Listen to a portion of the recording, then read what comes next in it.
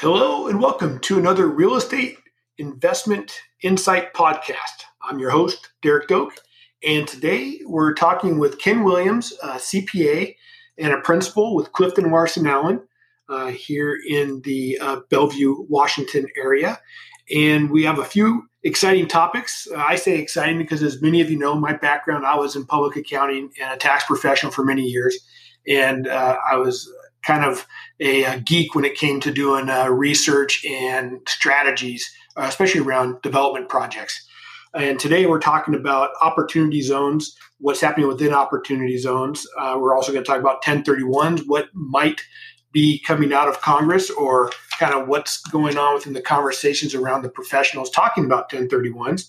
And then, of course, individual independent contractor tax strategies that we may want to consider or look at as an independent contractor, as a real estate agent or broker. So without further ado, let's get started. Ken, why don't you tell us a little bit about yourself? Hey, thanks, Derek. Appreciate the chance to be on with you today. And thanks to your listeners for lending some attention to what's normally a pretty boring topic for a lot of people, but we tax accountants, we get pretty excited about it. So again, I'm thrilled to be here and from the Seattle area. I've been with CliftonLarsenAllen, CLA, for the last 8 years, and I work a lot in their real estate group, and I do a lot of partnership taxation and so forth. But yeah, from the Seattle area, and love it here, even in this rainy time of year. But that's what gets me excited, is helping people figure out all these puzzles that we get thrown at us on a regular basis from Congress and Treasury. Thanks again, Ken, for being on the show. I think the first topic that I want to talk about has to do with the opportunity zones. I know opportunity zones have been around for a while now, and more people or have been looking at them and investing in them. So I'd love to get your perspective on what is going on within the opportunity zones as it relates to taxation, and what might happen with opportunity zones when we get into a new White House administration. Yeah, so I missed a little bit of your question there, but I think you're asking about opportunity zones and what's been happening there. And a lot of has been happening with regard to opportunity zones that's mostly favorable. And the first of the year, the first thing that came out was that initially the rulings were that if you had what we call 1231 losses, which is gains or losses, from business property, that you had to net those out, gains and losses against each other, to determine whether or not you had a gain that you could invest in an opportunity zone. Well, early in the year, Treasury came out with some updated regulations that said, no, you don't have to net those out. So you could have any kind of a 1231 gain as long as you don't have depreciation recapture. The capital gain portion, the potential capital gain portion of that, is eligible for 1231. That's a great opportunity for our clients, because now we can have our cake and eat it too. We can have, if we have offsetting gains and losses, we can defer the gains into an opportunity zone and still claim the losses, whereas before it looked like you couldn't get that.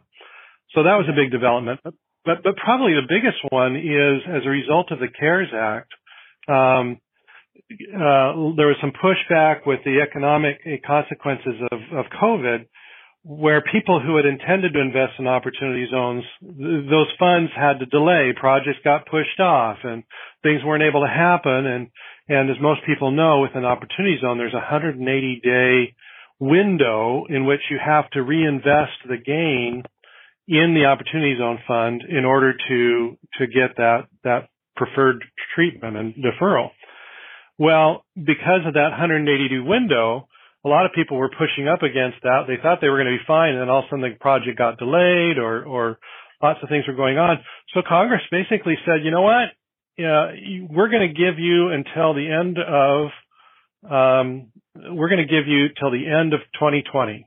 All right. So if you had a 180-day window that was going to expire anytime after April 1st of 2020, then we're going to give you till the end of 2020 to start the clock for that 180 days. So that really opened up a lot of opportunities for folks that otherwise would have missed the window to get that. And so they also see, if you apply that, if you had a partnership, for example, that you had ownership in, the rules say that you can use either the 180 days from when the transaction occurred in the partnership, when the gain was generated in the partnership, or you can use the last day of the partnership's tax year. So what that means is that if you had a gain from a partnership, you have the ability to defer that 180 days well into next year. So that's opened up a lot of windows there. There's also been some easing up of some of the restrictions on when the money has to be deployed within the Opportunity Zone Fund into qualifying assets and so forth. That gets kind of technical for your audience. It may not be of interest. But anyway, a lot more flexibility with these Opportunity Zones. Yeah, no, and I wonder with more and more of these lockdowns happening now, if they're going to readdress it before year end or have a look back and say, if it starts in January or February, are they going to extend any more time, based on kind of where things are at? So it's always evolving, it seems like, around the deployment of the Opportunity Zone funds. Yeah, it is. And there's the nice thing about it is there's a lot of political will on both sides of the aisle.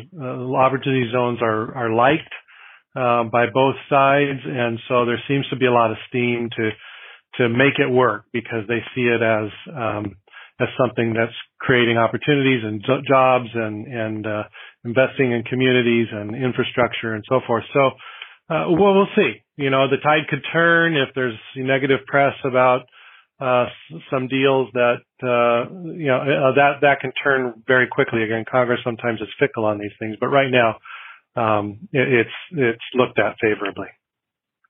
Well, sticking with the theme of Congress, let's kind of turn our attention to 1031 because there's a lot of speculation out there.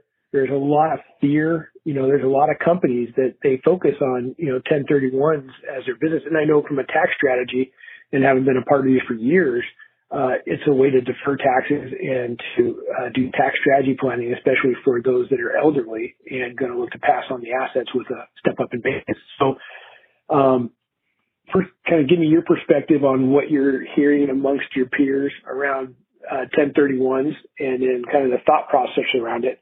And are there any things that those with properties now that are considering 1031 might want to look out for?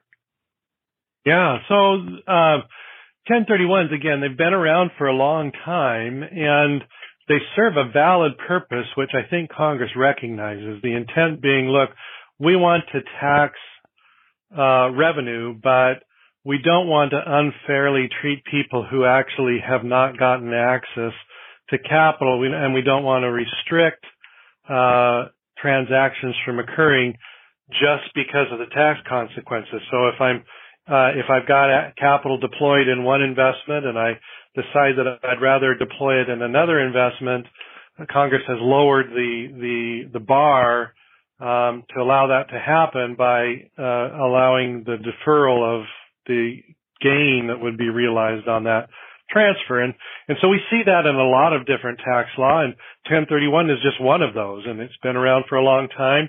The most significant thing in the 1031 arena is with the Tax Reform Act, the Tax Jobs Creation Act in 2017, the law was changed so that 1031s now only apply to real property. Before, it was just any like-kind property that could qualify as long as it wasn't, inventory or publicly traded stock. But any business assets or investment assets that were like kind could be exchanged. That got limited to just real property. And that has some significant impact, but it was kind of offset with the new bonus depreciation rules. Because what would happen is, let's say you had a real property, but it included personal property. that was included with the real property, these new rules said, well, you don't get that deferral. You don't get to avoid tax on the sale of the personal property, even if you didn't touch the cash. That's still taxable gain. Well, but if you bought similar other personal property and are able to claim bonus depreciation on that replacement property, then you're kind of in the same position. Yeah, you had to take it into income, but you get a deduction for the new property that was purchased. So a lot of people said, this is okay. We're not so bad. Where the problem occurs is if that replacement property is not eligible for bonus depreciation for one of many reasons. That could be. And that could taint the deal. And then just also transactions that don't involve any real estate. And then there was a concern this year as to, well, does the real property taint the 1030, does a personal property taint the real property transaction? And the IRS came out with some rules this year that said, they said, no. As long as the personal property is regular, that would be included in this type of transaction, and it doesn't comprise more than 15% of the overall fair market value of the property being exchanged, that won't taint the 1031. So that was good news.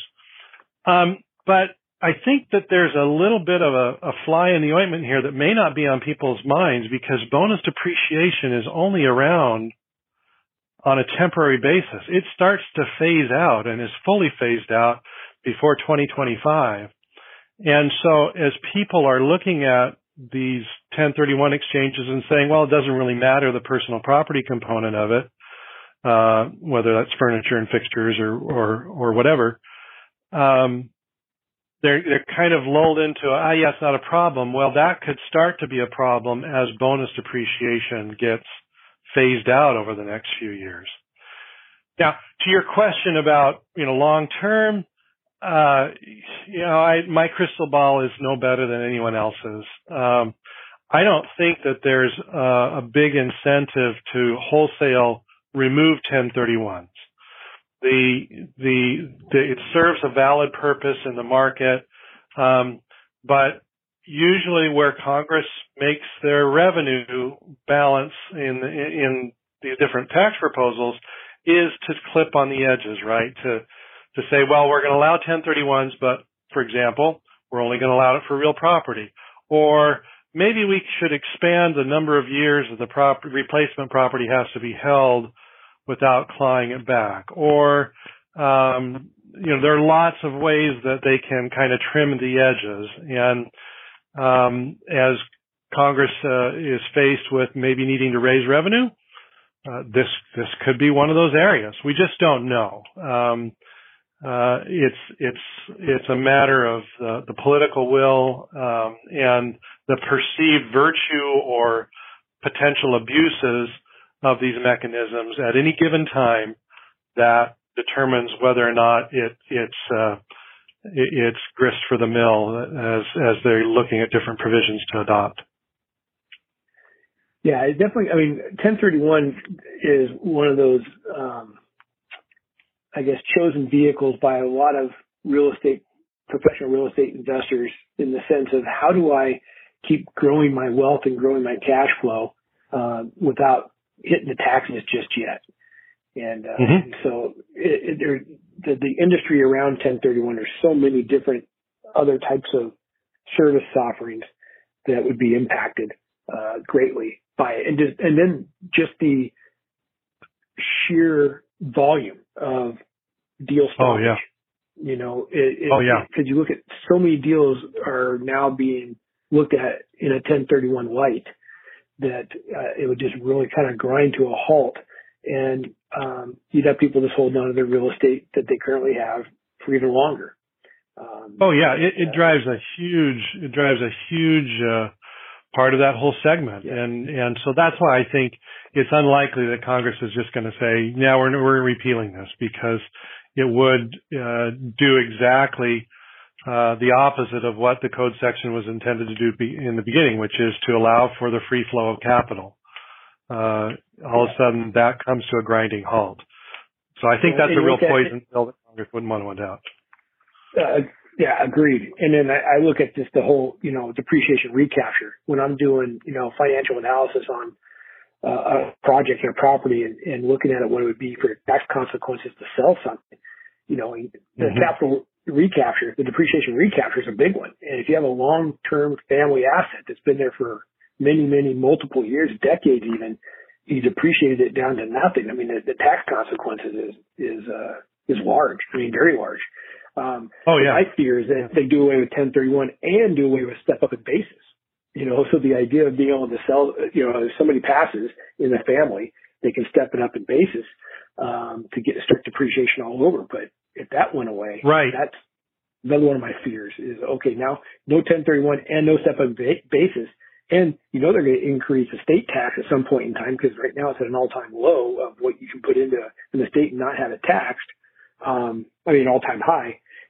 You're going to get more and more estate tax. So then it's like, now that really gets scary. Yeah, exactly. If they were to do away with a step up or lower that estate threshold to where all of a sudden what you thought you weren't going to have a tax liability on death because you're going to get the step up in basis, plus it would be excluded from your taxable estate. But if that is dropped from the 11 million down to, say, I think 3.5 was the Biden proposal, that could put a lot of people all of a sudden where's this cash going to come from?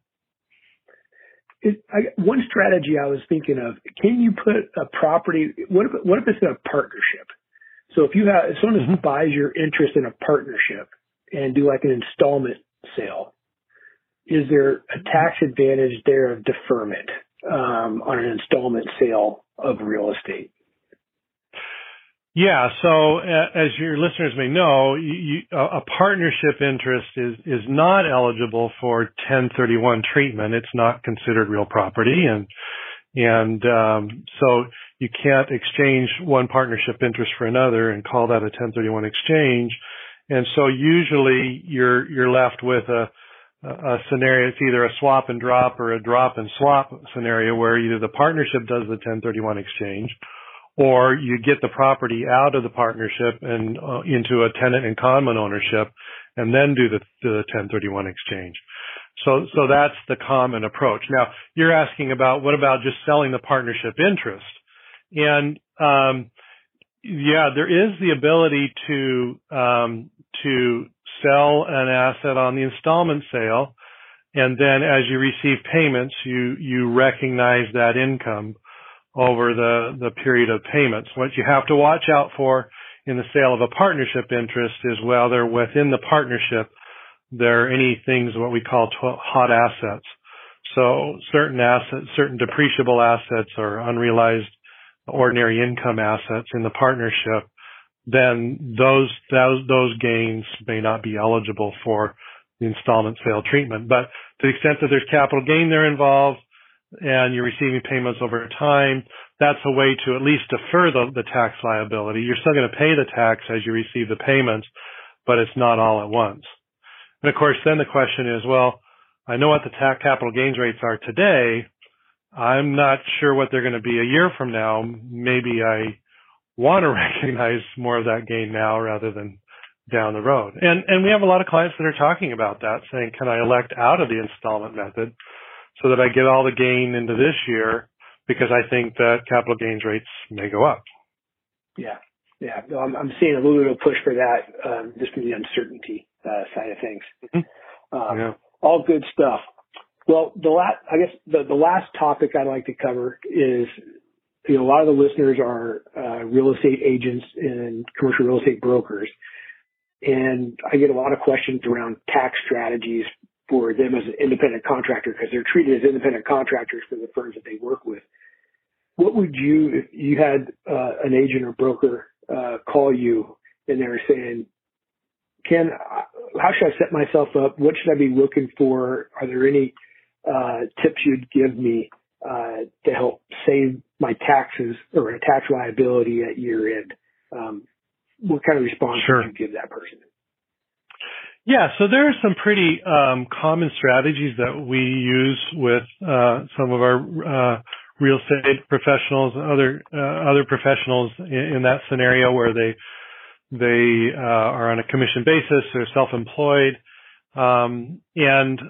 Typical approaches are around maybe looking at should I be an S corporation? And we can talk a little bit about that and the pros and cons of that. Am I maximizing the ability to use retirement accounts? One of the biggest things of late, and with the 2017 tax law changes, is the new Section 199A deduction. This is this 20% deduction on your taxable income from qualifying trades or businesses, and whether or not the individual qualifies for that deduction. And because that's a 20% trim off your tax liability potentially. So how do we maximize that?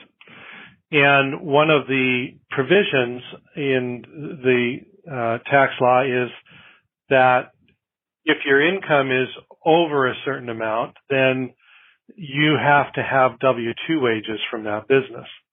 Well, if you're self-employed, you don't have any other employees working for you, you don't have W-2 income. So if we have a taxpayer with $400,000 of adjusted gross income, all of a sudden we're looking at how do we get that to qualify. If they were an S corporation and paying themselves wages from that S corporation, then that would allow them to have the taxable wages and get that deduction. And so those are some things that we can do to optimize things. Now, the IRS has been more and more aggressive about S corporations in terms of making sure that if you form an S corporation and pay yourself a salary, that salary has to be reasonable based on the services provided.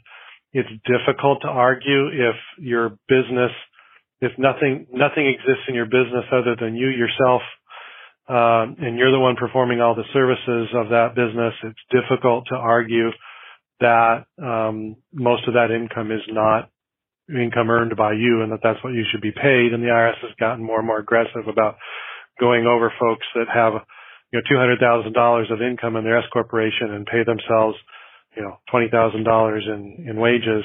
That's not a return that I would want to be signing. So, but there are some opportunities with the right facts, and that's where we have to look and say, what's really going on here? Are there elements of value besides your labor in the business that we can get some of the payroll tax savings and still have enough wages to qualify to maximize this 199A deduction? So if you have other employees or capital deployed, that's a little easier to argue that not every dollar earned by the business is from your sweat equity, but also from invested capital and labor of others. Yeah, and I always tell them, I said, make sure you write down all your expenses, because what I have found is people who don't write down their expenses end up missing quite a few. And there's a fair amount of deductions that you can get as an independent contractor that they're just not tracking. And so I think there's a lot of expenses on the table as well. Absolutely, yeah. As an employee, it's a little more difficult to do that, but as an independent contractor, self-employed, absolutely. You tracking your mileage, tracking all of your out-of-pocket expenses in open houses and in meetings with other folks, with travel and your vehicle mileage and expenses, home office expenses are a big one, and all your licenses and entertainment is kind of a change this year or the last 2 years. But business meals, you still get 50% of those as opposed to entertainment. And just looking at what you're doing and saying, is this an ordinary necessary part of what I'm doing? I should be able to claim a deduction for this. Obviously, there are rules that have to be followed, and we talk through those and say, okay, what do we have to substantiate here to be able to claim this deduction? But yeah, you're right. A lot of money gets left on the table just because people don't sit down and think about it and say, well, wait a second, yeah, that's right. I spent this and I spent that. And that's related to what I'm doing here. That should be deductible. That's where we have the conversations and say, yeah, that's deductible, or maybe we need to substantiate this a little differently to make sure that you're getting the deduction. Yeah, no, that's great information. Well, Ken, I know our time is up here, but I appreciate you taking the time and walking through the various scenarios that we discussed around tax and tax strategies. If somebody had some questions or somebody wanted to discuss further around their taxes and assistance, how could somebody get a hold of you? You bet. We'd love to talk to them and answer questions for them. Feel free to reach me. My email address is ken.williams@claconnect.com. Feel free to give me a call. My direct line 425-250-6011, or you can always go to the CLA website. That's claconnect.com, and there's a lot of information that we put up there for the public at large, just about what's going on and how to deal with COVID and PPP loans and so forth. It's a great resource for that we put a lot of time and energy just to help people answer these types of questions as well. Thanks again, Ken, for participating. Great information, and definitely helps going into 2021 and thinking about the opportunity zones, the 1031, and of course our individual tax strategies as independent contractors. So again, thanks a lot. I'd like to thank the audience. If you have any questions or you'd like to reach out to me and ask anything about real estate investments or syndications or property management or asset management, feel free to give me a call on my cell phone, 425-802-3653. Again, 425-802-3653, or send me an email at derek@dokemail.com. Again, it's derek@dokemail.com. Thanks, everybody, and everybody have a great day.